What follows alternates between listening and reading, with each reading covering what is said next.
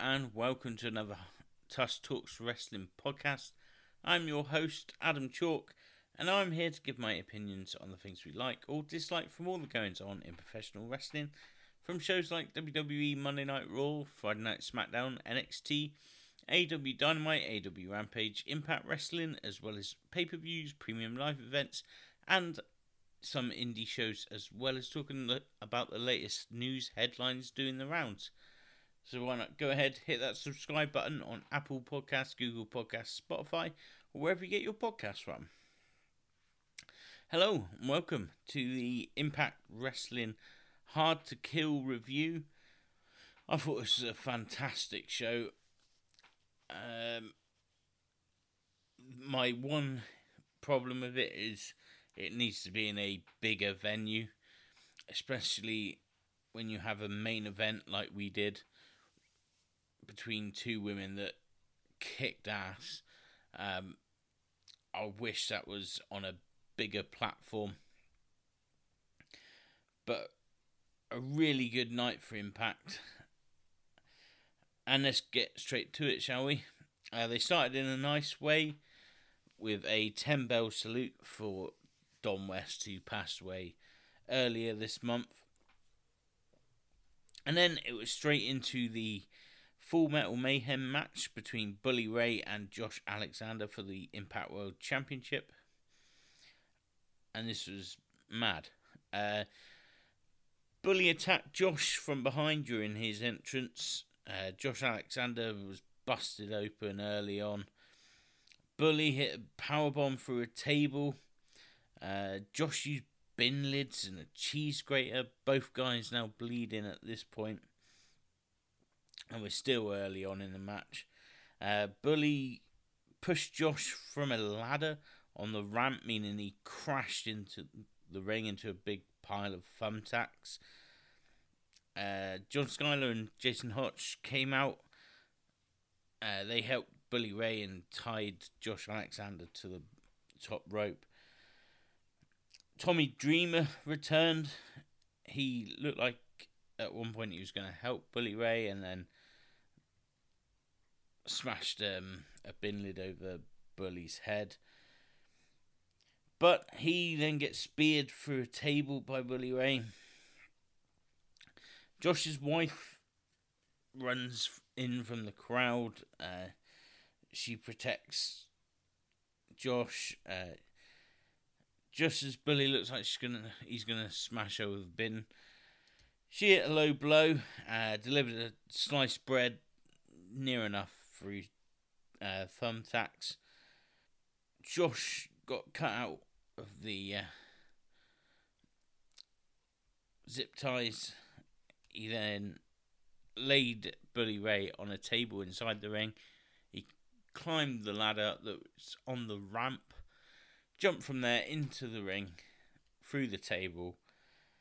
Looked like he had won it. 1, 2, but no, Bully Ray kicked out, so Alexander locks on the ankle lock. Bully Ray had to tap out. This was decent, although a little hammy at times, and Bully Ray sort of overacted a little bit too much for me, but it was still very enjoyable. I love Josh Alexander and what he brings to pro wrestling. He reminds me a lot of Kurt Angle. Not just the ankle lock, but in other ways as well. I really like him. Surprised he's not at one of the top promotions in pro wrestling, if I'm honest. I'm sure he will be one day, though. We then get the full-way tag team match. The Major Players versus Ace Austin and Chris Bay versus Heath and Rhino versus Motor City Machine Guns for the tag team titles. I haven't written much down for this, but we did have a nice power slam from Heath off the top rope on Brian Myers. Rhino gets rolled up by Cardona to eliminate him and Heath. Ace Austin hit the fold on Brian Myers to eliminate the major players. And then Motor City Machine Guns, I will get it out, won the match in the end to retain their titles. Yeah, this was okay. Some great stuff in there. But I'm just not a fan of multi-team matches unless it's like a gauntlet or something like that. So I kind of zoned out during this. I don't really remember anything that happened. Like I said, there was some good stuff, especially from Bay and Ace Austin, who were great. But yeah, not for me, this one.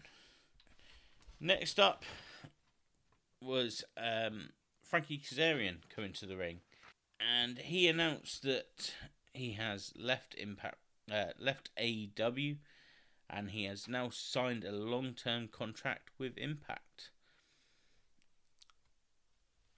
I kind of saw this coming, if I'm honest. I don't think he's had the best of times in AEW since SCU broke up.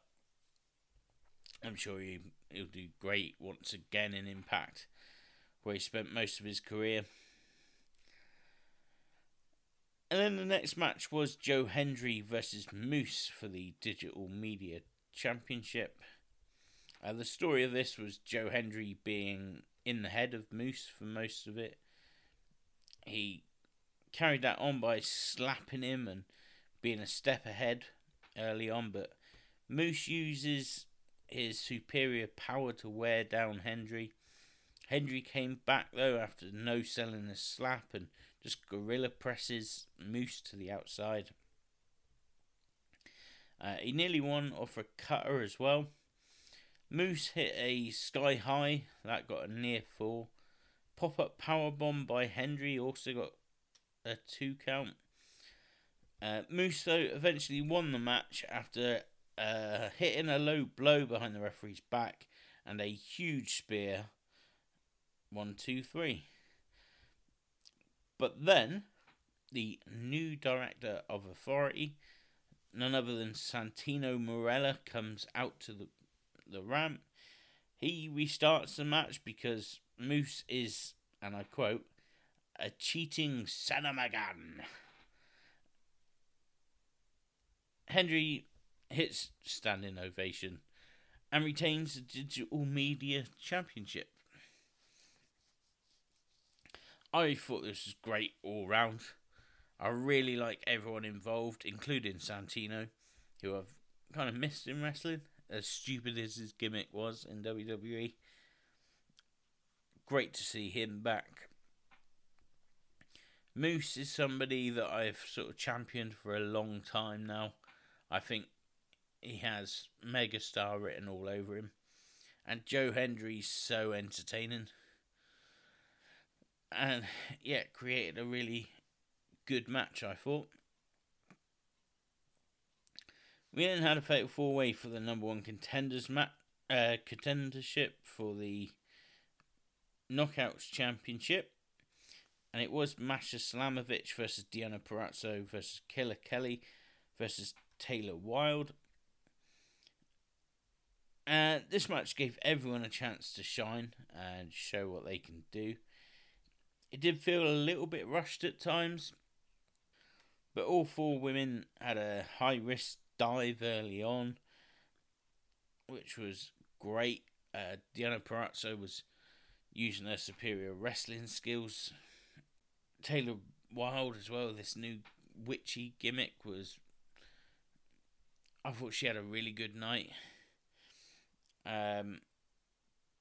But in the end, the match was won when Masha Slamovich hit a snowplow onto Purrazzo and Kelly, who Killer Kelly had Purrazzo in, was it crossface or something like that anyway. And then she pinned Taylor Wilde. So Masha Slamovich is now the number one contender for the Impact Knockouts Championship. I thought it was good though. There's been a lot of rumours about Deonna Purrazzo possibly going to WWE. I, for one, really hope she does. She definitely deserves a second chance there. Who knows, maybe she shows up in the Rumble. The next match was Steve Macklin versus Rich Swann in a Falls Count Anywhere match. But this started in the back as Rich Swann was about to get interviewed. Steve Macklin attacked him. Security tried to break it up, but in the end the referee just says, yep, ring the bell, let's go. Macklin got thrown into a recycling bin. They fight out to roadside and Swann hit a cutter on the pavement.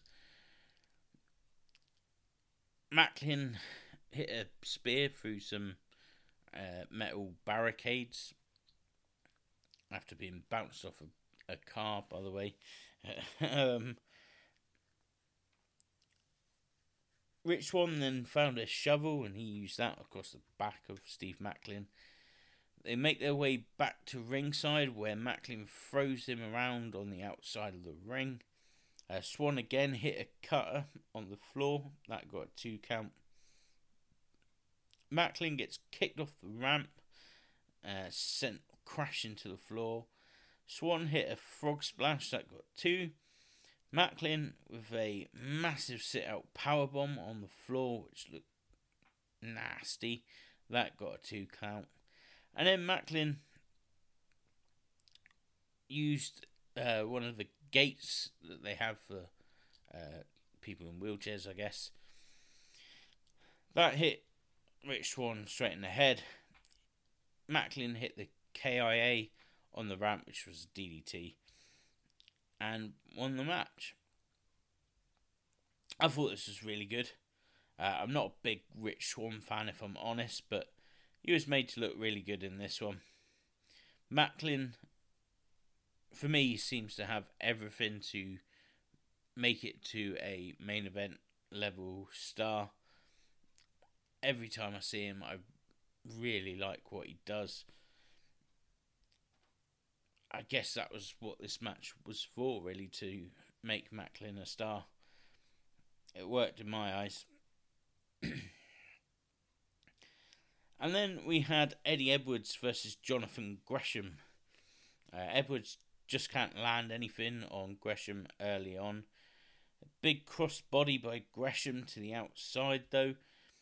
Edwards does get in control eventually and delivers some hard chops. Later, Eddie Edwards hits a big power slam and a hanging cutter for 2. Gresham makes a comeback by attacking Eddie's injured arm. He hits a standing moonsault that got a 2 count. Edwards, though, hit a blue thunder bomb out of nowhere for 2. Springboard moonsault by Gresham and a suicide dive. They then fight on the turnbuckle.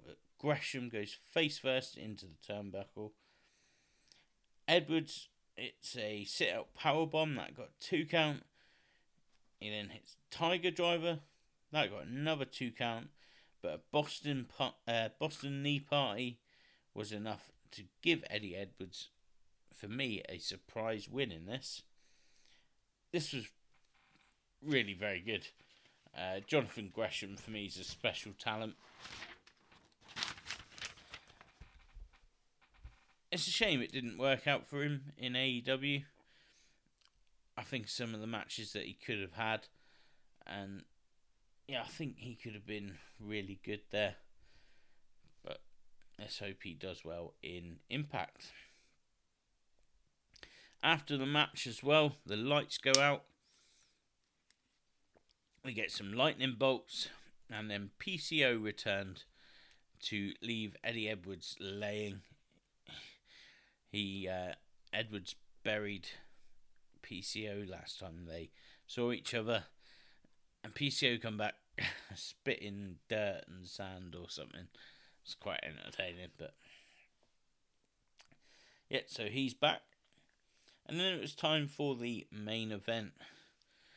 And it was Mickie James in the last rodeo match versus Jordan Grace for the Knockouts Championship. Grace just overpowers Mickie early on. Mickie, though, hits a Fez press to get a few shots in. Grace was in control, though. Mickie got some breathing room after a bulldog from the top rope.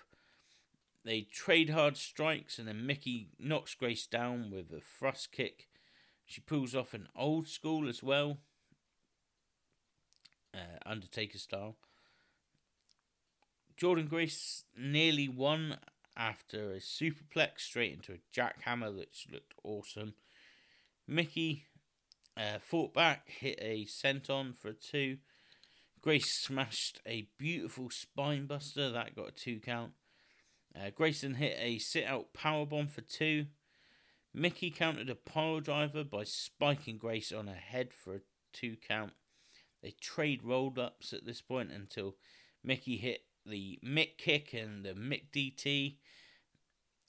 But Grace somehow kicks out of that.